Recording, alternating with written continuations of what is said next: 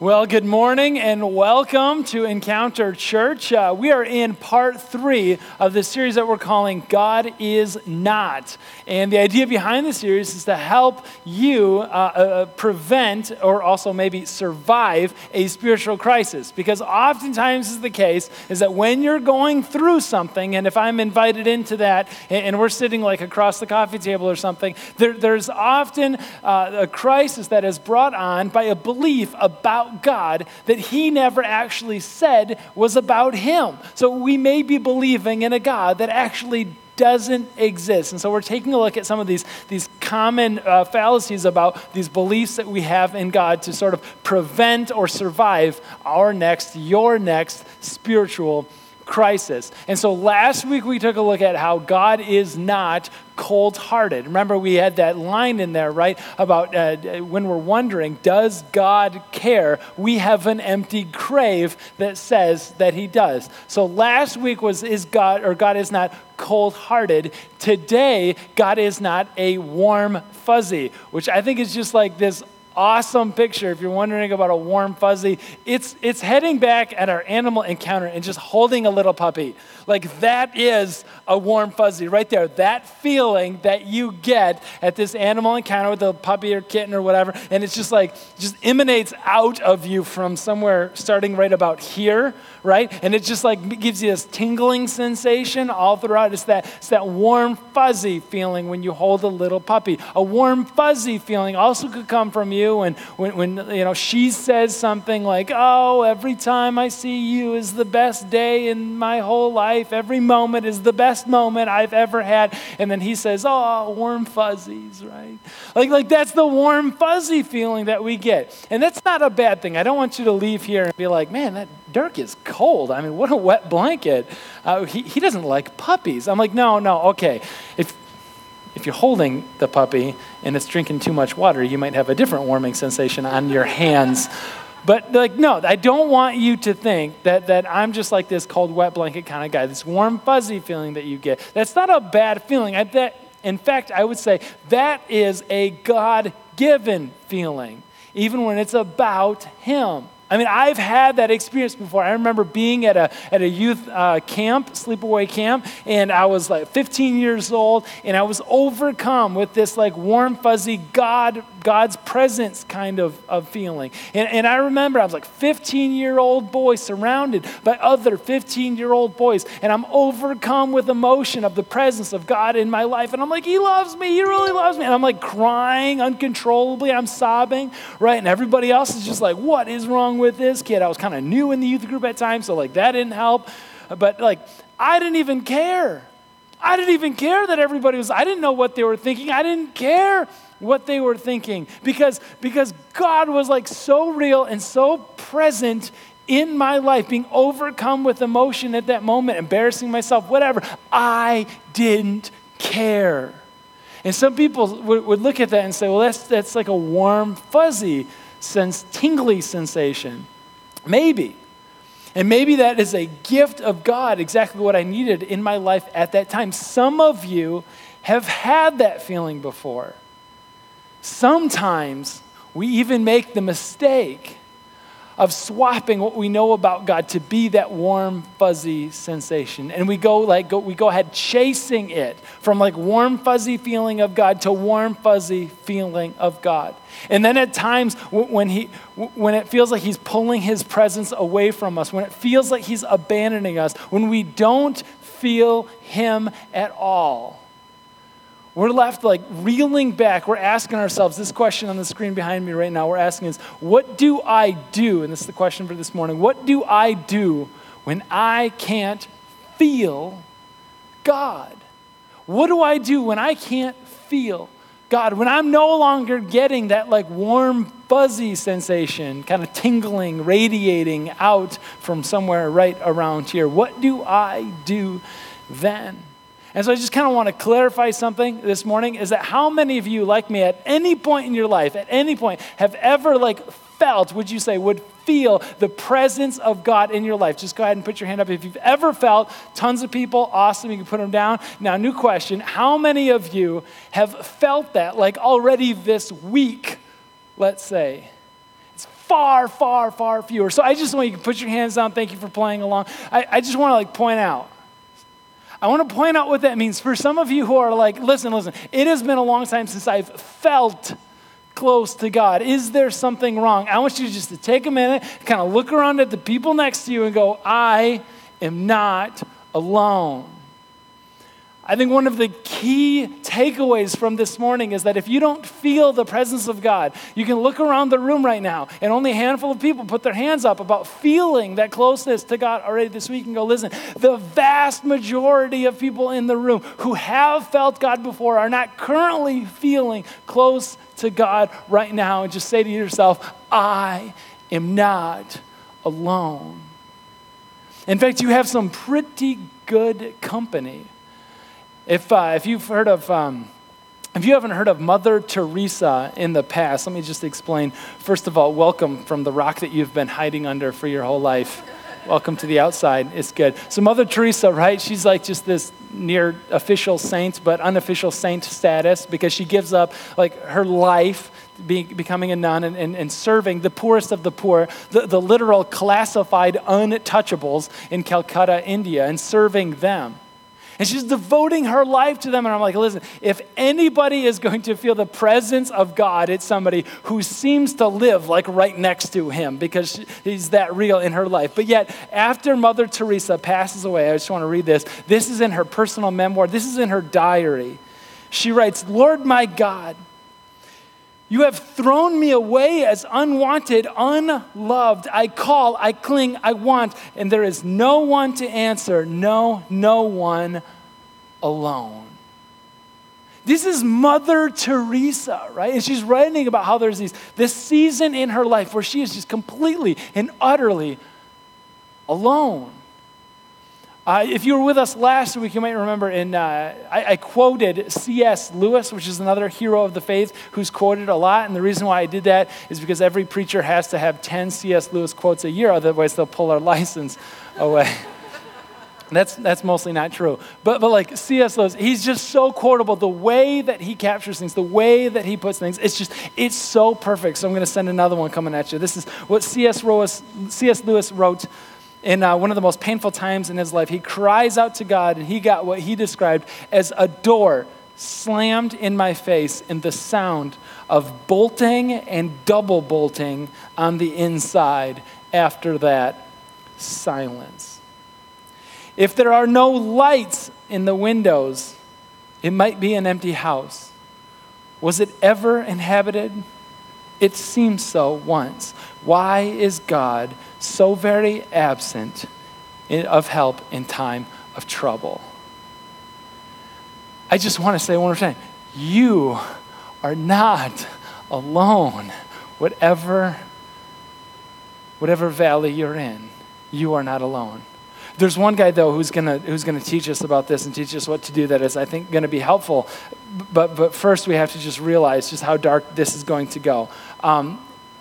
If you were to take the Bible, and this is how a lot of us figure out our daily devotions, and you just like open it up, right? And just like, God, speak to me now, and you just kind of open it up to the middle.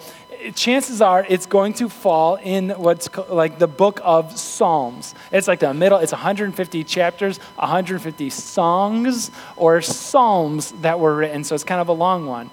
And if you take a look at all of those psalms, you'd find about 70% of them are what's classified as lament psalms. In other words, they are classified as like angry, angsty songs. They're protest psalms, but they're not written like to the people around. They might be about the people around, about what's happening inside, but they're written, the unique vantage point of these is that 70% of them, of these 150, are written to God. So like the primary like address is like, God, no, this is your fault. Sometimes Christians debate whether or not God allows something to bad to happen, or he like caused something bad to happen. And it's like, listen, when you have an omnipotent, all-powerful God, what is the difference?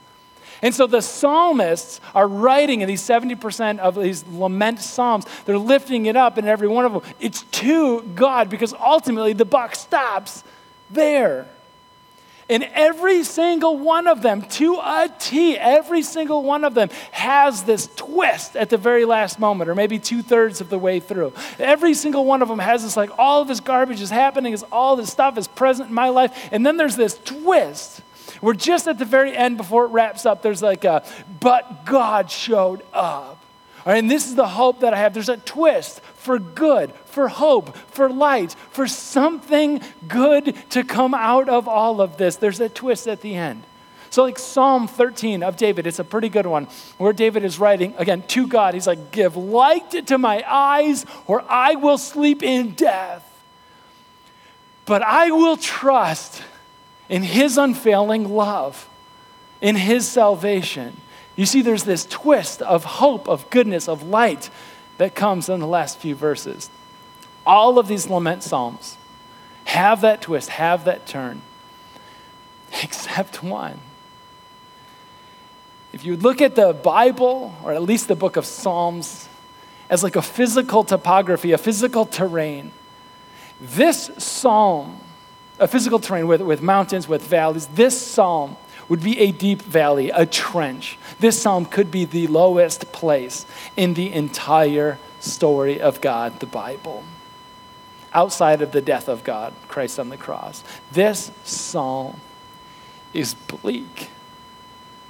And it doesn't turn. And so I think this psalm is a perfect place to go when we ask the question, what do I do when I can't feel God? We're going to go to Psalm 88 right now. You can follow along in the Bibles underneath the chairs in front of you. By the way, if you like those, you can just go ahead and take it home. We give them away all the time. We love that. The words are going to be on the screen behind me too, and on the Bible app is also encouraged. Psalm 88, it starts off in an unusual place for us, at least this morning, because typically if you're like looking at a Bible, in my Bible here, you would see that Psalm 88 and a lot of Psalms, they have like this microscopic, writing in italics that you're going to get those readers out or a magnifying glass to be able to read. Typically, we just kind of skip on over that. Today, we're not going to.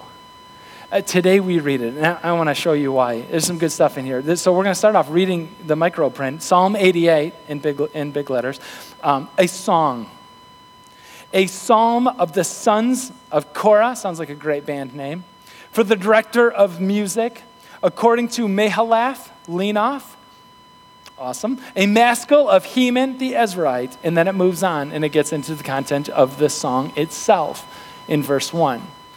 But the point of that is that in many Bibles, in the Hebrew Bible, it's not moving on from that and starting off in verse 1. The point of why I read that for you is because in the Hebrew Bibles, the Bibles that follow the tradition of the rabbis and the synagogues and all the way back to this time, that line that I just read is marked as verse 1. And what we would call our verse 1, they mark as verse 2. They counted it as Bible, right? They counted it as the first verse.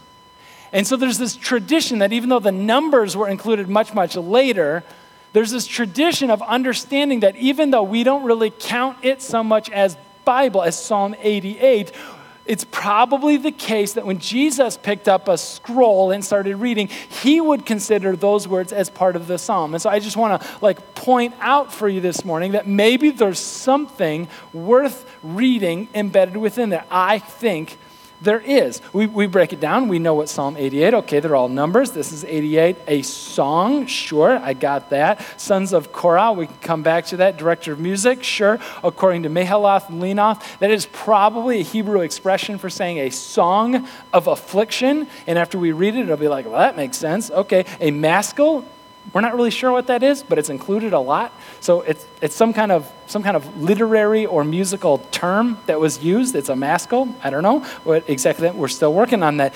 Heman the Ezrahite. Okay, so sons of Korah and Heman are probably going to be important. So let's fill that out there a little bit more.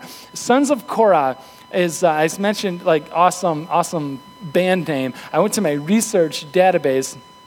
I Googled it, and I found it is actually a band name. They're touring Australia currently. It's a Christian rock band. But anyway, that's beside the point, not what they're talking about there. Korah was actually Moses' cousin. So Moses, let my people go, Pharaoh, the Egypt, the dead man thing, right, the Red Sea, that Moses, he had a cousin named Korah. And Korah got in his head that it was time to take this body, to take this group of people in an entirely different direction. And so Korah starts a rebellion. They called it Korah's Rebellion because they're about as creative as we are at naming things. And so Korah, he got about 250 of his people together to overthrow Moses and to take leadership away from Moses into the hands of Korah, his cousin. But before that happens, the story goes that God poured out fire from heaven to consume all of these people, and so they're toast.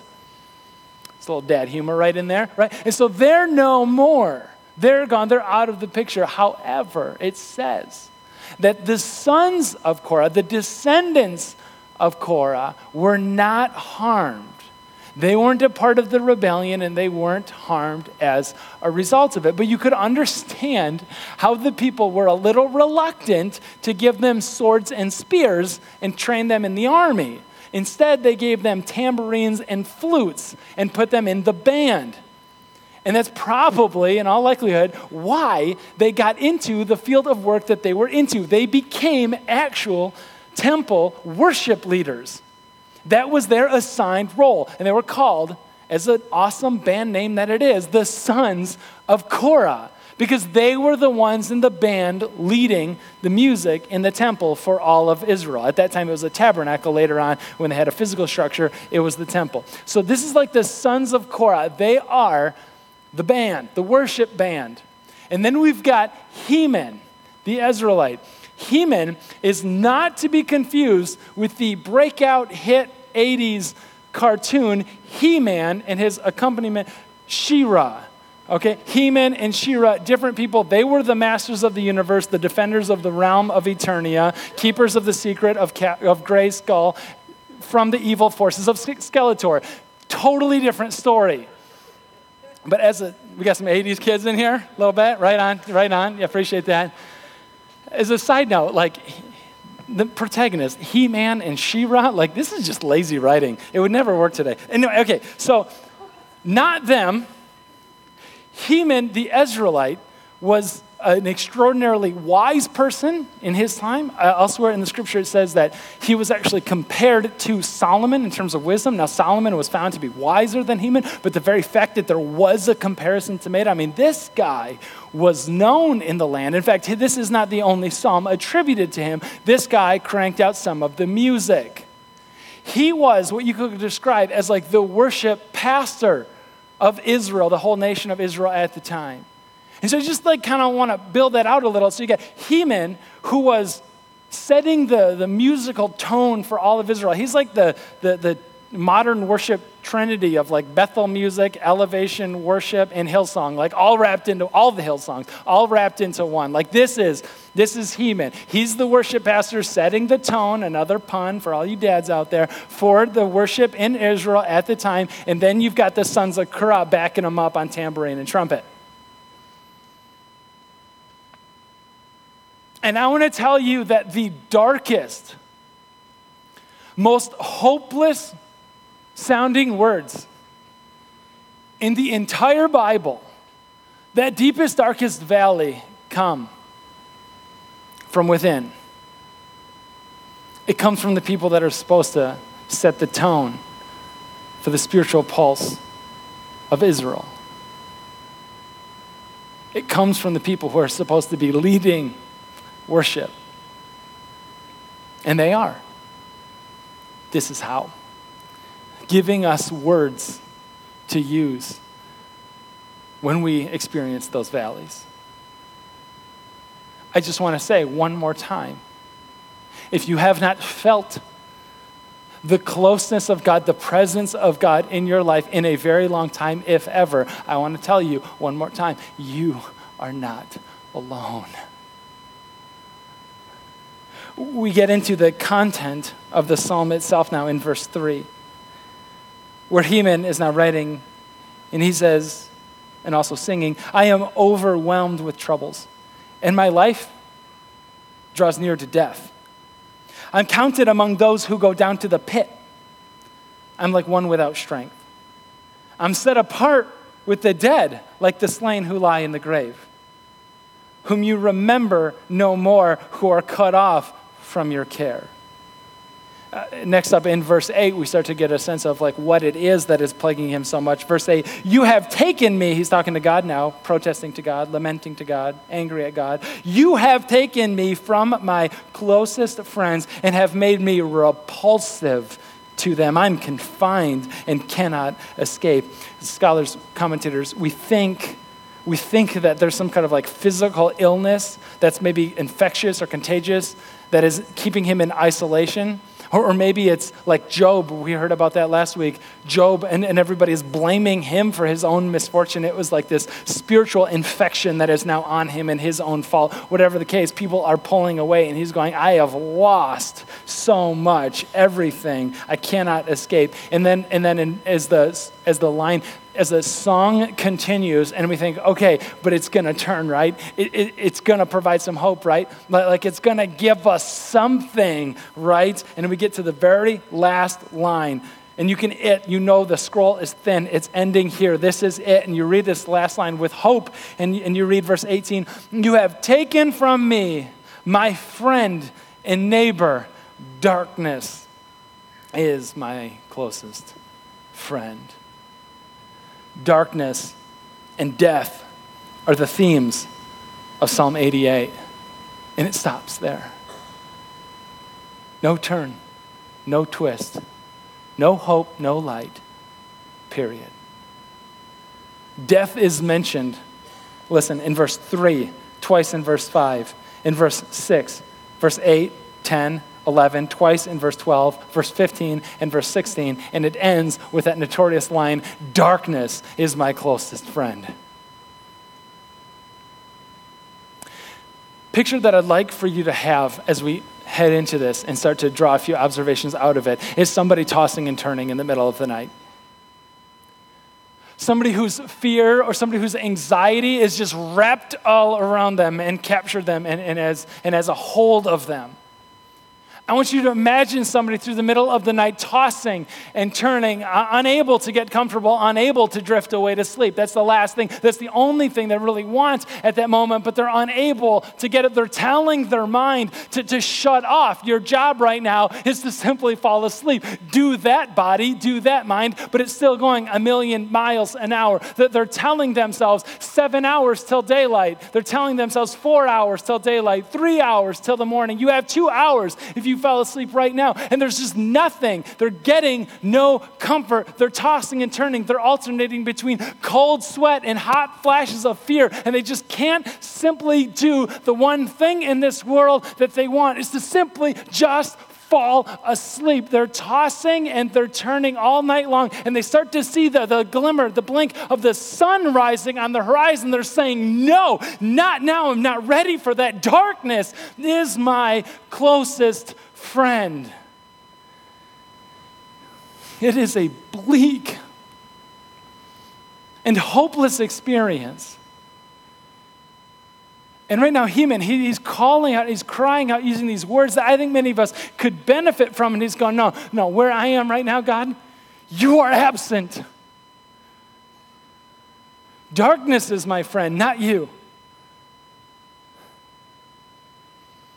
But just because we don't feel God doesn't mean he's not there. Before we go into the what do we do, I'd just like to highlight a couple of the whys. Why do we feel that way? When we go through those seasons, why do we feel like God has removed his presence away from us? And I just want to be very real, and I'd like for you to, if nothing else, just to look in the mirror and be very vulnerable with the person looking back at you.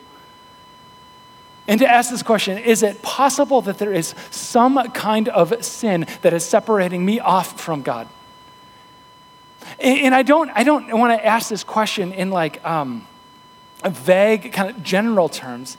Yes, since the fall of Adam and Eve, there has been a rift between God and us. and God is holy and he's good and he's righteous, he's there and we're not true. I'm not disputing that. But I want to ask more specifically, because of the power that sin has to separate us off from God, is there maybe something that like we're hanging on to that is keeping us from experiencing him? I did a high ropes course a while back, which I would recommend to nobody because it's terrible. The one thing that is terrible is at the one point, there's like this balance beam, and I have almost no balance. Let's call it an inner ear thing to spare my dignity. But like, I'm trying to make it across, right? And you're strapped in, whatever, but fear of heights and like, that's not okay. You take little comfort in that little carabiner that you saw somebody tinkering with earlier. But there's like a rope hanging down, isn't there? That, like, thank goodness for that, okay, above. So it's a balance beam, but I'm hanging on to this thing, right? But what do they do, right? The designers, right? These cruel, sadistic designers of this high ropes course, they put the ropes spaced just far enough apart, don't they? That to like edge your way through the balance beam, you have to let go of one rope in order to grab on to the next one and take a couple of like terrifying steps on your own to grab onto that rope.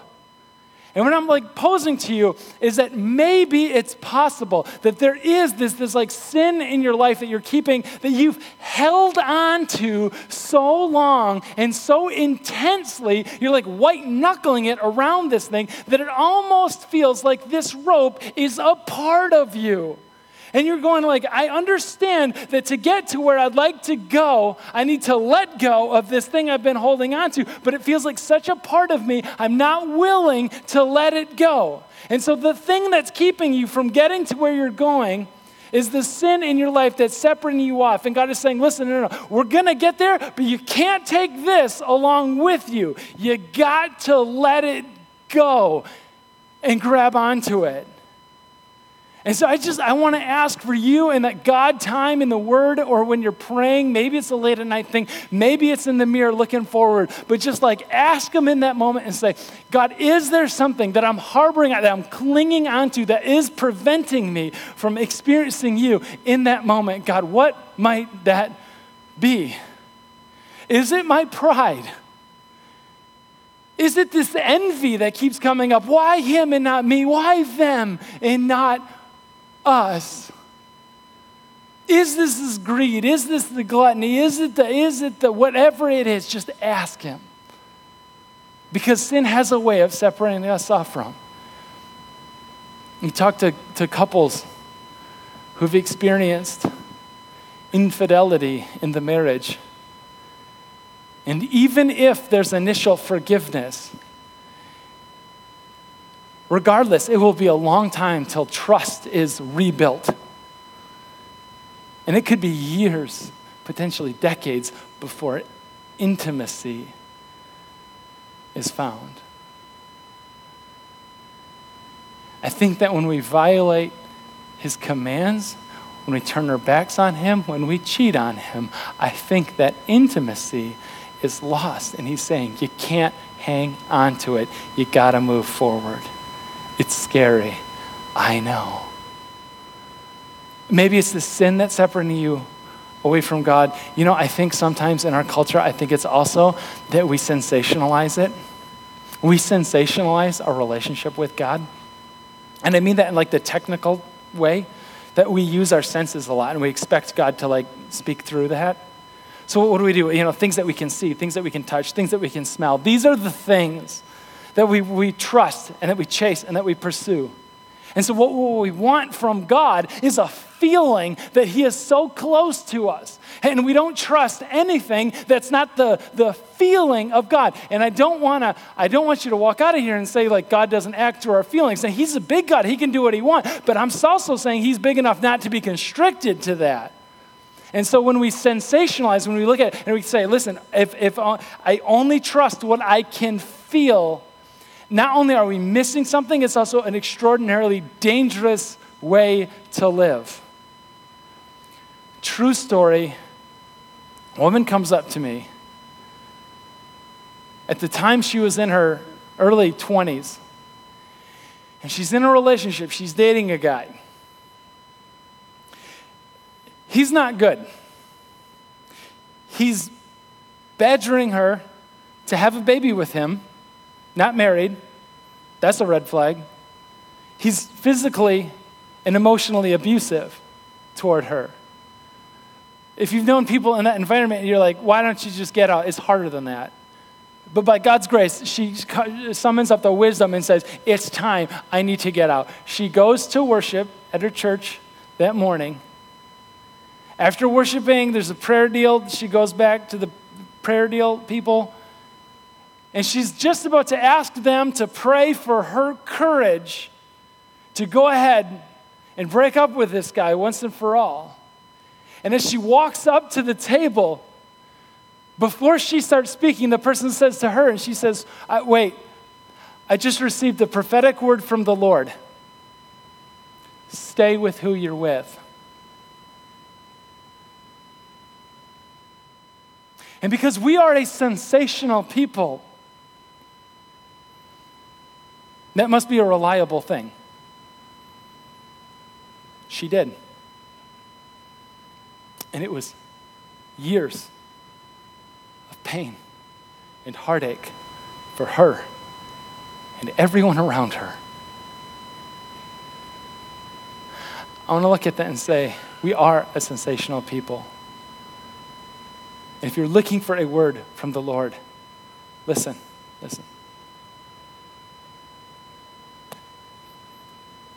He spoke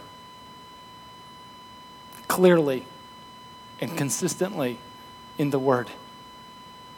And one of the things that he spoke in Ephesians 5 is that if you're wondering if he's the one that you should spend the rest of your life with, husbands, love your wives as Christ loved the church and gave himself up for her. If he doesn't remind you of Jesus in those words, Jesus spoke once and for all. It's in black and white. And if you spring for it, you could get it in red letters too. Like he spoke.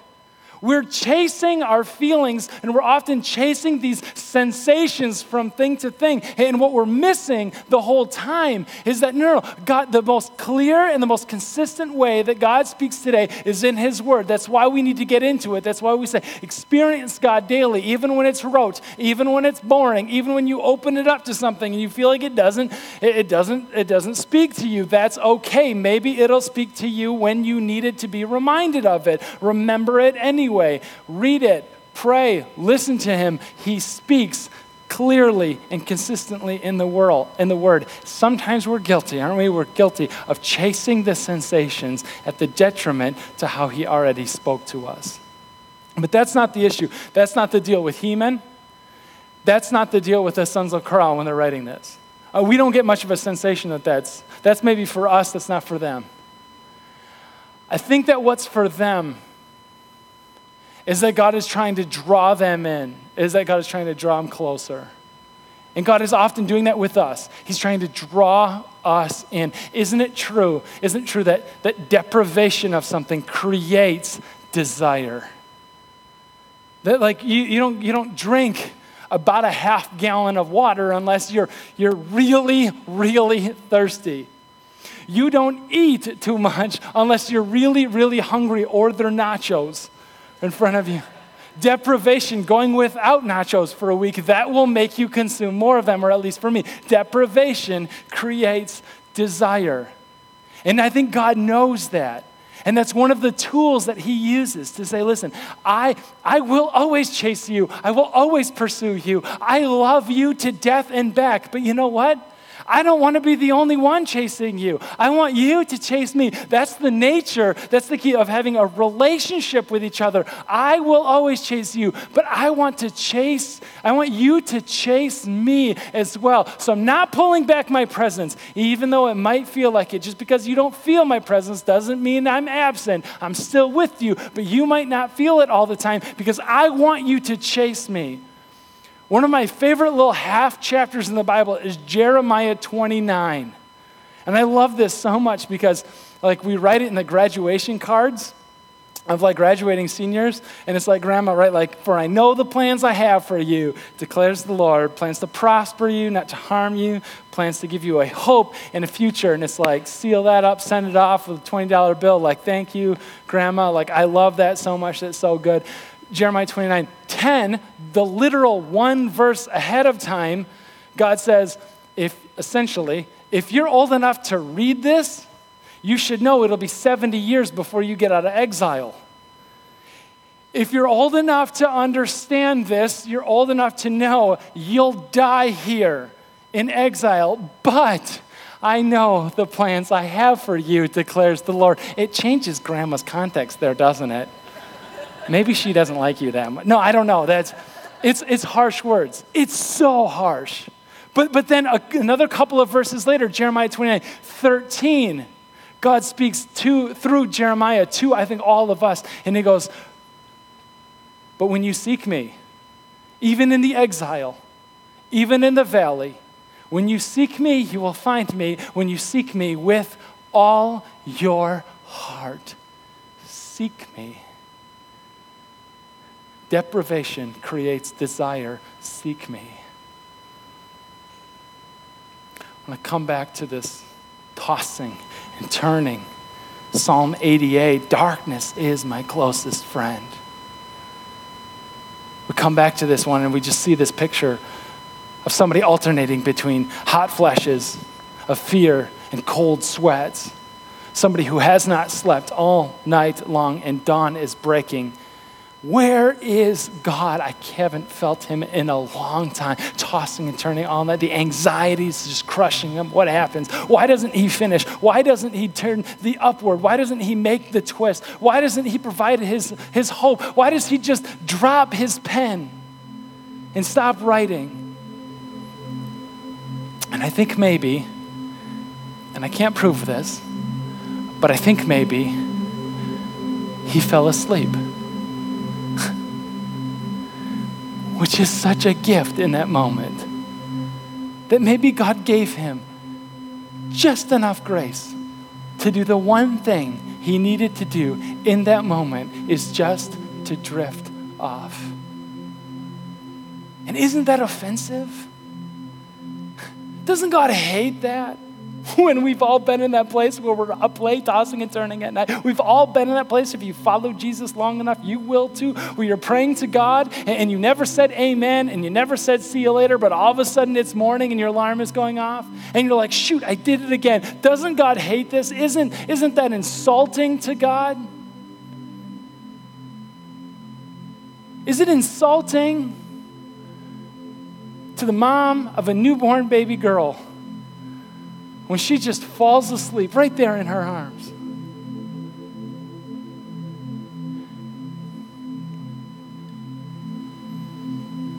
I don't think that Heman felt the presence of God. I think God was still holding him.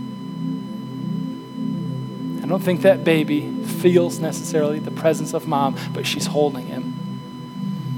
If you don't feel the presence of God this week, listen, that's okay. He's still holding on to you. Seek him when it's time. I invite you to stand up. Let's pray together as a community. Our gracious God, we want to seek you out this week. As you promised us that when we seek you with our whole hearts, we will find you eventually. You'll make yourself known eventually. In your timing and your wisdom. God, for right now, we toss, we turn. We don't know where you are. You seem distant. You seem cold. We don't feel you, but it doesn't mean that you're not around. It may just mean that we're resting in your arms. Jesus, it's in your name that we pray. Amen.